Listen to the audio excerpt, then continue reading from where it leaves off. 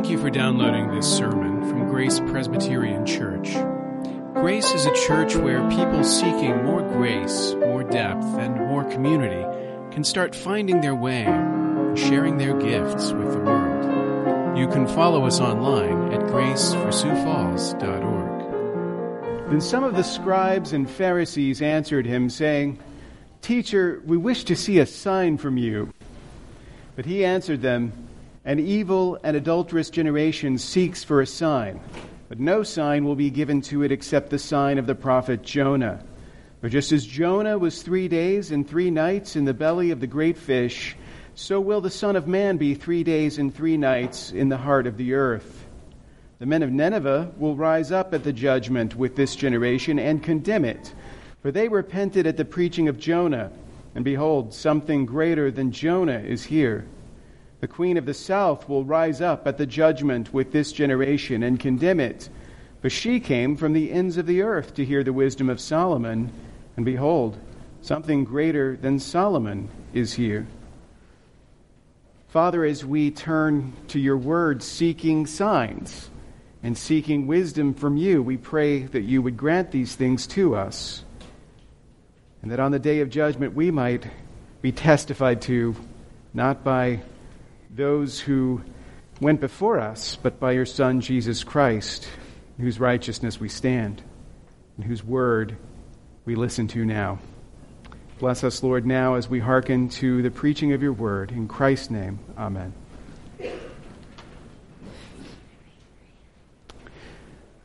When I was younger, there was a phrase that people used to use that I always hated. It just drove me nuts. They would say, "Ignorance is bliss." Ignorance is bliss, and I thought ignorance was stupid. I didn't think it was bliss. Like, I wanted knowledge. I wanted to know things. I didn't want to be ignorant of things, so I thought it was silly to not want to know. As I've gotten older, though, I've come to understand, as I've had more experience worrying about stuff, I've realized that ignorance really can be bliss sometimes. It can be nice not to know things, not to have to think about things. And yet, whenever I hear people say that, there's still a part of me that's like, not really. Right? Ignorance, it's not good. It's not good to be ignorant. And yet, when I think about Jesus' words, I recognize there is something good about ignorance. Ignorance lessens guilt. Knowledge isn't always good. You might think it's good to know and to know and to know, but sometimes knowledge increases guiltiness. Because to know and not to do makes you guiltier than those who do not know. Sometimes the hardest people to help are the people who have knowledge. As a pastor, I run into this a lot. I can help you see your situation from a biblical perspective. I can show you how Christ speaks to the circumstances of your life. And for someone who doesn't know the Bible very well, that can be really helpful. And sometimes just having someone who can say, no, the Bible teaches this, you should see it this way, can be eye-opening. It can be life-changing to have someone give you that kind of knowledge. But to those who already possess that knowledge can be a barrier. They already know everything I'm going to tell them, and yet they still have the problem that they have. If they've come to me for something else, because they feel that knowledge hasn't done for them what they need. Well, the reason, of course, is pretty simple. It's because all too often our problems aren't knowledge problems. Our problems are heart problems. And heart problems aren't solved just by having more knowledge. Something deeper has to change. When you have a heart problem, knowledge can actually become an obstacle in your path. You can use your knowledge as a kind of smokescreen. When people try to point out to you what you're getting wrong, when they try to encourage you, you tell yourself, well, I already know this. You're just saying things I already know. I know them better than you do. Tell me something I don't know. And we don't listen to the words of truth. We see the good advice coming and we harden ourselves to it because we think we already know. But here in this case, as we reflect on Jesus' words, we see a second way that knowledge becomes an obstacle. Knowledge intensifies guilt. If you already know the answers, but you don't live by them, then your guilt is greater than the guilt of those who are ignorant. It would be better for you not to know than to know but not do. Now, when this moment happens in Matthew 12, when the scribes and the Pharisees come to Jesus and they say, "Teacher, we wish to see a sign from you," if you're reading along, this might seem like a turning point, because these men have been hardened to the words of Jesus up to now.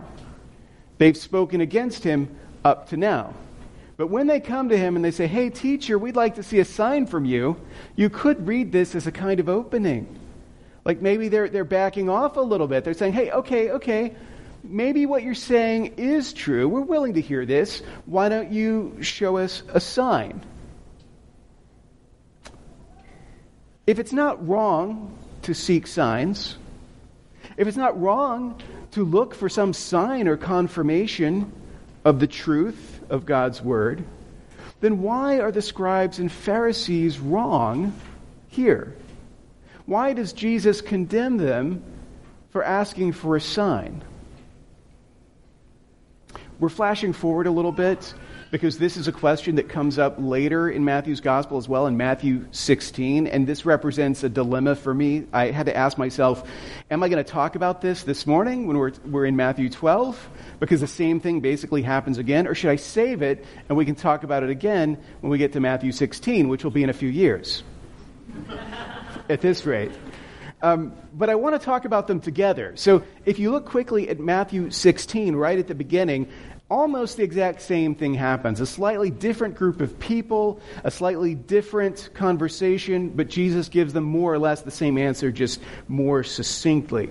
In Matthew 16, we read, "And the Pharisees and Sadducees came, and to test him, they asked him to show them a sign from heaven." But you get a little clue there in that difference, right? To test him, they asked him this. We see what's really going on. He answered them, "When it is evening, you say it will be fair weather, for the sky is red. And in the morning it will be stormy today, for the sky is red and threatening. You know how to interpret the appearance of the sky, but you cannot interpret the signs of the times. An evil and adulterous generation seeks for a sign, but no sign will be given to it except the sign of Jonah." So he left them and departed. So you can see in Matthew 12, Matthew 16, the same thing more or less happening. Knowledgeable men go to Jesus and they demand signs from him, but he refuses to give them signs. There's only one sign you're going to get, and that's the sign of Jonah. And the parallel between Jonah's 3 days and 3 nights and Christ's death and resurrection is clear. The sign of Jonah that they're going to be given is the sign of the crucifixion and resurrection after 3 days. That's the sign that he's talking about. In Matthew 16, though, because of the repetition of the story, you get a sense that this is a common thing that happens, right? When people are arguing with Jesus in order to test him, they ask for signs. They're asking him to prove himself. They're asking him to somehow confirm, like do a little trick for us to prove that you are who you say you are. And in Jesus' response to them in Matthew 16, maybe there's a hint of frustration. Like when you get the same question over and over again, sometimes you don't answer it as even-handedly as you do the first time. My parents can relate to this. If your kid asks the same question over and over again, your 14th answer might not be as gracious as the first or the second. And here he calls them out. He says, you know how to read the signs in the sky. You know how to tell the weather, but you don't know how to read the signs of the times. They're pragmatically perceptive. They're smart people. They're knowledgeable people. And yet, and the most important thing, they can't interpret the signs. In both passages, Jesus connects this demand for a sign with the fact that they are an evil and adulterous generation. He says, you're asking for this because you're an evil and adulterous generation. You're unrighteous. You're unfaithful. That's why you're testing me in this way. But looking for a sign isn't wrong in and of itself, right? Like, it's okay to look for signs. It's okay to look for confirmation. I mean, how can it be wrong? Because God himself gives us so many signs. Like, the Bible is full of God giving his people signs. Matthew's gospel, the way that Matthew writes it, all of these Old Testament passages he quotes, he gives us all of these confirmations, these fulfillment passages.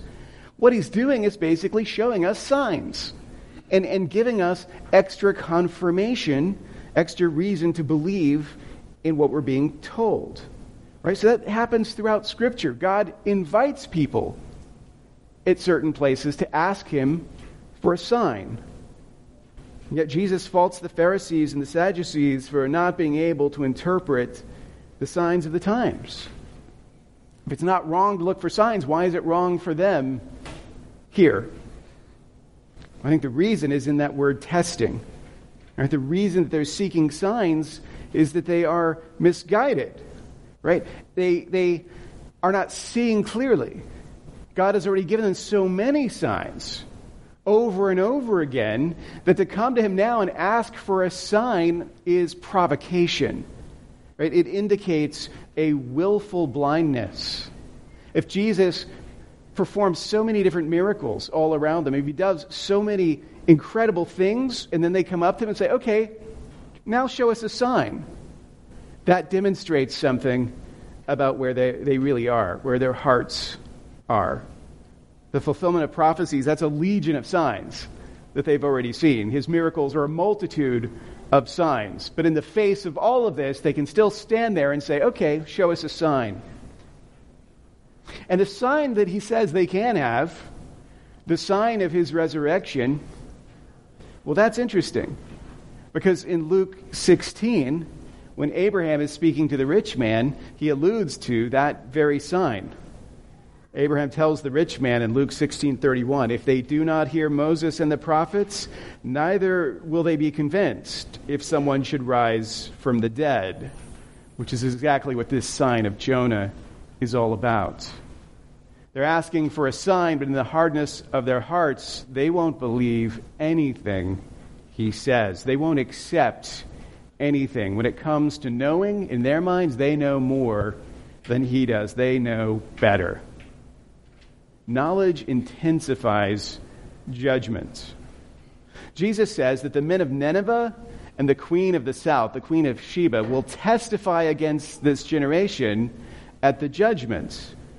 They'll come into God's court before his presence, and they will speak in favor of their condemnation, those who, despite the signs, still rejected the Savior. He's already spoken to us this way before. If you remember in Matthew 11, he says something similar. He says, but I will tell you that it will be more tolerable on the day of judgment for the land of Sodom than for you. And he's speaking his woes to Chorazin, to Bethsaida. He warns them. He says it'll be better for Tyre and Sidon.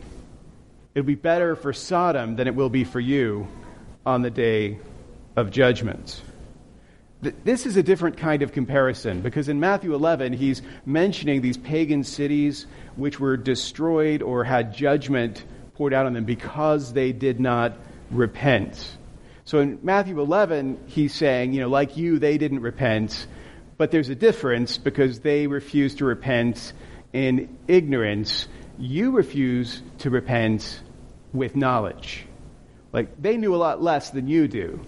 Right, so they're judged, but you all the more so. It'll be worse for you because you know more than them. Here it's a little bit different. Right? In Matthew 12, it's still an Old Testament comparison, but the men of Nineveh did repent. In the most unlikely prophetic mission recorded in the Old Testament, Jonah went to the godless city of Nineveh, the capital of Assyria, and preached repentance, hoping and believing that it would not work and that he would be treated to the spectacle of the destruction of that city for which he longed. And instead, the men of Nineveh repented. The queen of Sheba is a little bit different, but she came from afar because she'd heard the rumors of the wisdom of Solomon and she wanted to see it for herself. So she was a seeker after the wisdom of God. The point here is they knew less than you know. They had less knowledge than you, and yet they did the right thing. The men of Nineveh knew less than you do, but when they heard the message, they repented. But you've remained hard. The Queen of Sheba knew less about the God of Israel than you do, but when she heard a rumor, she traveled around the world so that she could hear it for herself. She sought true wisdom. But you, in the presence of a greater wisdom than Solomon's, your heart remains hard. So there are two kinds of pursuits here that are being referenced. There's this idea of heeding the signs of the times, the way the men of Nineveh did. These were guys who couldn't just tell the weather, they could tell what time it was. Prophetically speaking, it was time to repent. Otherwise, you face judgment. And so their hearts were turned. They could heed the signs of the times. But in the Queen of the South's case, this is another kind of pursuit, but it's related. This is seeking wisdom. Right? This is another kind of knowledge, to have knowledge of God, to have wisdom from God. So, seeking the signs, interpreting them rightly, seeking wisdom, and living by it. These are the two practices that Jesus is referring to here. He presents both of these things, which in and of themselves are good things, like responding to the signs rightly, pursuing wisdom, that's good. But both of them can become spiritual obstacles. These men who have all the signs, these men who have this firsthand exposure to the wisdom of God, their hearts grow harder despite these advantages.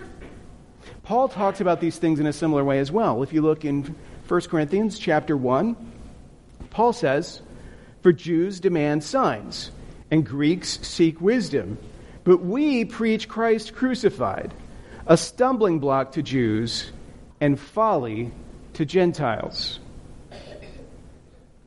It's not wrong to seek signs.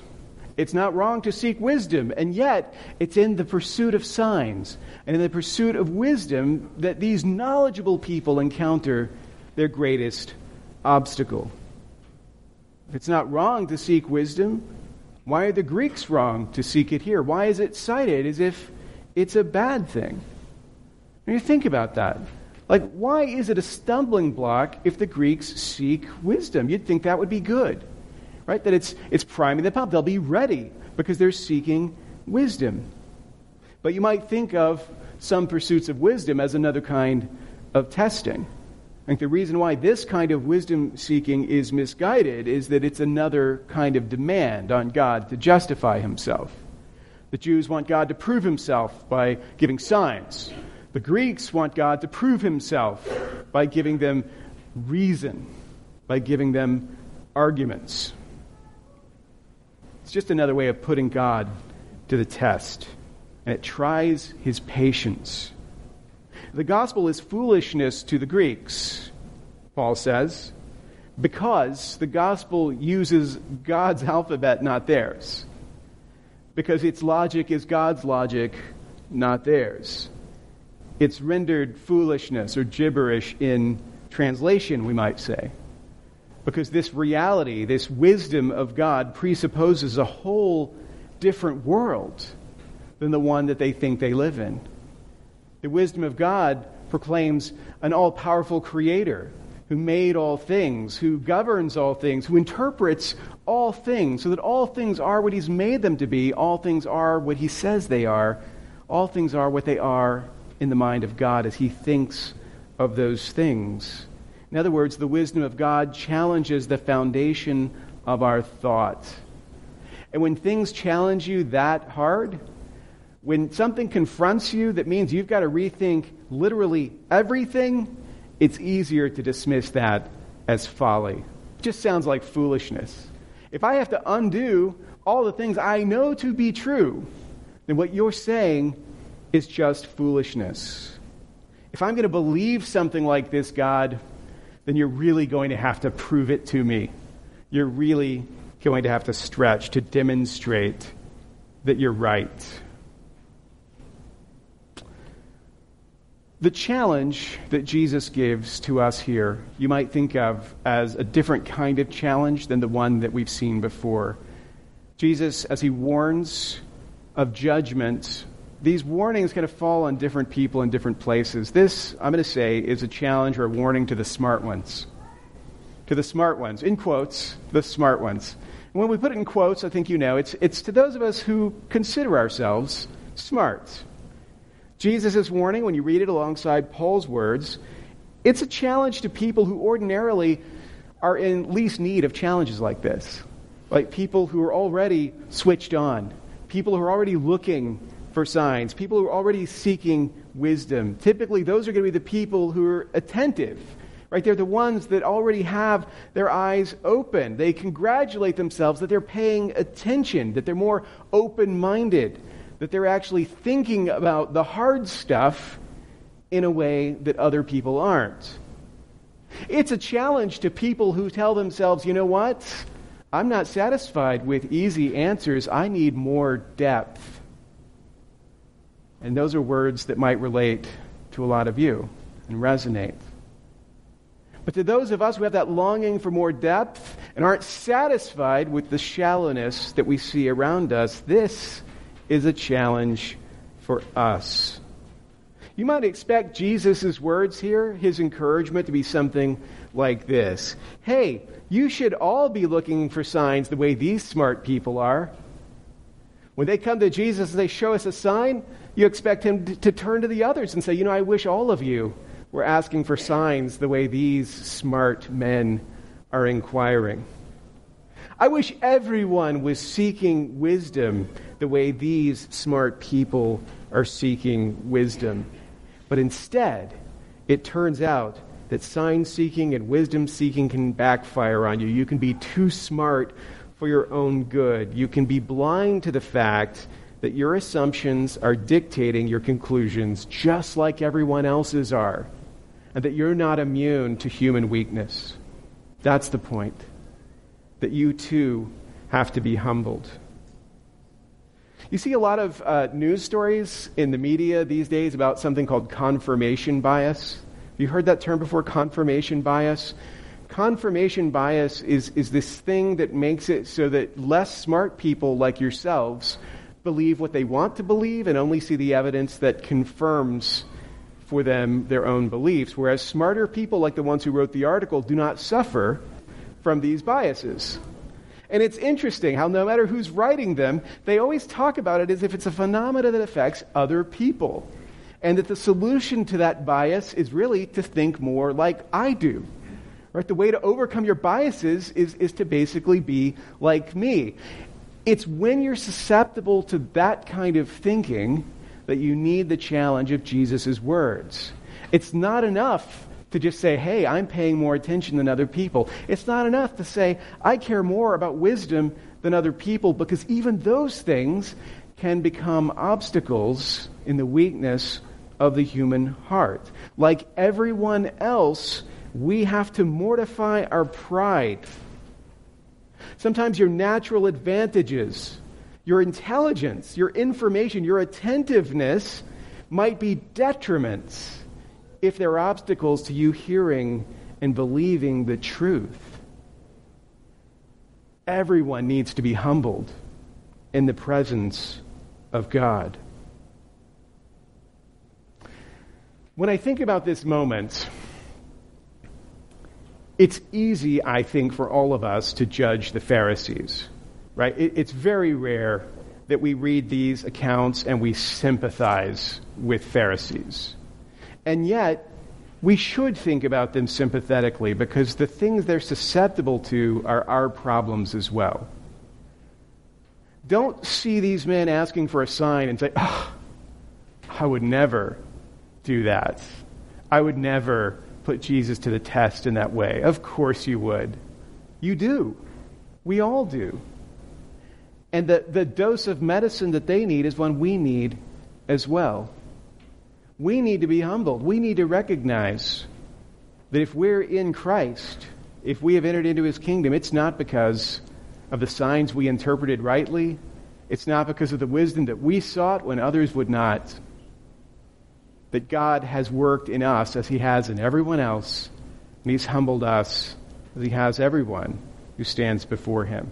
In other words, it's Christ's power that we have to thank and to glorify, not our gifts, intelligence, or choices.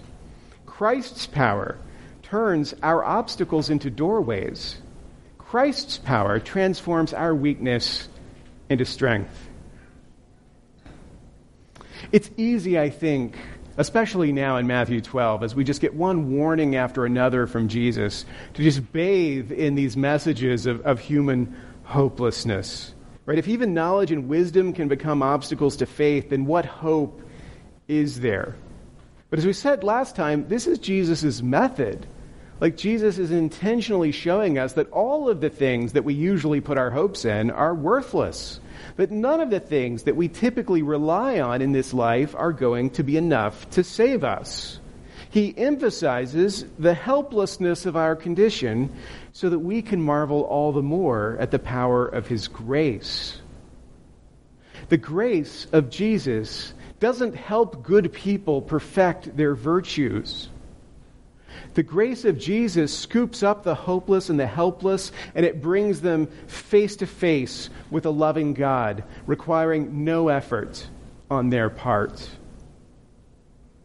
Fortunately, when Paul says those words of his about the foolishness of the gospel to the Greeks, the obstacle that the Jews see in the gospel, he doesn't stop there.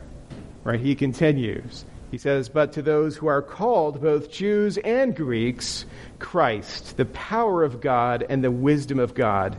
For the foolishness of God is wiser than men, and the weakness of God is stronger than men."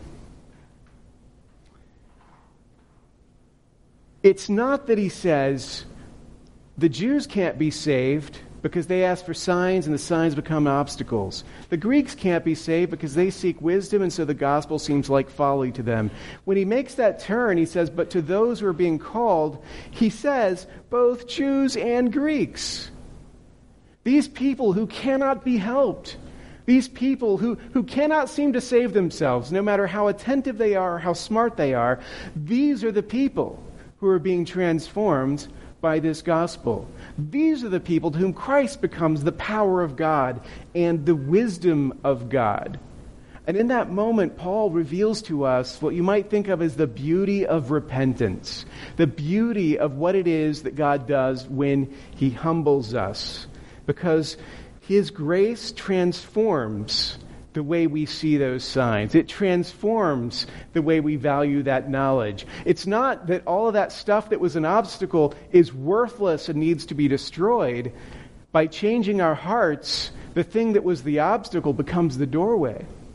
Like the knowledge you had that was standing in your way, when God's power unleashes itself in your life, that knowledge suddenly becomes knowledge again.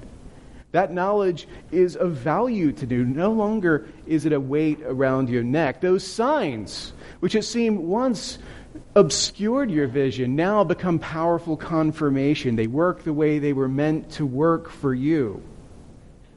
But only grace enables us to interpret the signs and to seek wisdom rightly. It's grace that turns our looking into finding. Like the very things that were the barriers become the gateways into faith. And then our weakness becomes strength, but only through Christ. Only through him. As you reflect on this, as you think about the meaning of these words, recognize this. We should acknowledge the signs that are all around us. If the Pharisees are wrong to demand a sign, it's because there are so many already there. They're asking for something they've already been given in abundance, and so have we. We should see what God has surrounded us with. We should see the evidence that he has given us in his history of faithfulness to his people. Also, we should recognize the greater wisdom of God. When we don't understand, when we don't grasp what it is that he's doing, we should recognize that there are some things we never will grasp until he reveals them to us. Practically speaking, though, for people like us, people who are longing, people who are seeking, This means that what you're looking for is already here. They are literally asking Jesus for things he's given them over and over again. That's frustrating in the first instance, but when you think about it, it's kind of comforting too. Because it means that the need is not one that cannot be fulfilled, it's one that's been fulfilled over and over again. What you're longing for, what you're asking for, the confirmation that you cry out to heaven and beg God to give you, oh, it's there. It's all around you. All that has to happen is your eyes have to be open to it. And what that means is one of the greatest existential needs that we feel is actually one of the easiest for God to fulfill because he's been doing it from the very beginning. Also, as you think about these words, consider this. When you hear Christ crucified being preached, you should follow the example of the men of Nineveh and repent. Take seriously this comparison. There are people who had far fewer advantages than you do, but when they heard the message of repentance, they did what they were called upon to do. And we still, in spite of everything, look back at Assyria and we think, oh, what a dark and evil empire that was. Don't be one of those people who on the day of judgment has to stand there as the men of Nineveh testify against you because your heart was hardened when theirs wasn't. Be like them in turn. And when you hear Christ crucified preached, don't dismiss it all as folly. Don't say this is foolishness. Don't say this doesn't even make sense. It doesn't add up. Instead, be like the Queen of Sheba, who when she heard a rumor of the wisdom of God, wanted to find out for herself. Chase after wisdom. It's not just the power of God that Christ is for those who are being called, but Christ is, Paul says, the wisdom of God. If you're pursuing wisdom, you're not pursuing an abstract thing. If you're pursuing real wisdom, you're pursuing a person. You're chasing after Jesus Christ. And that person is the one who's being proclaimed to you here. So turn to him and live. Thank you for listening.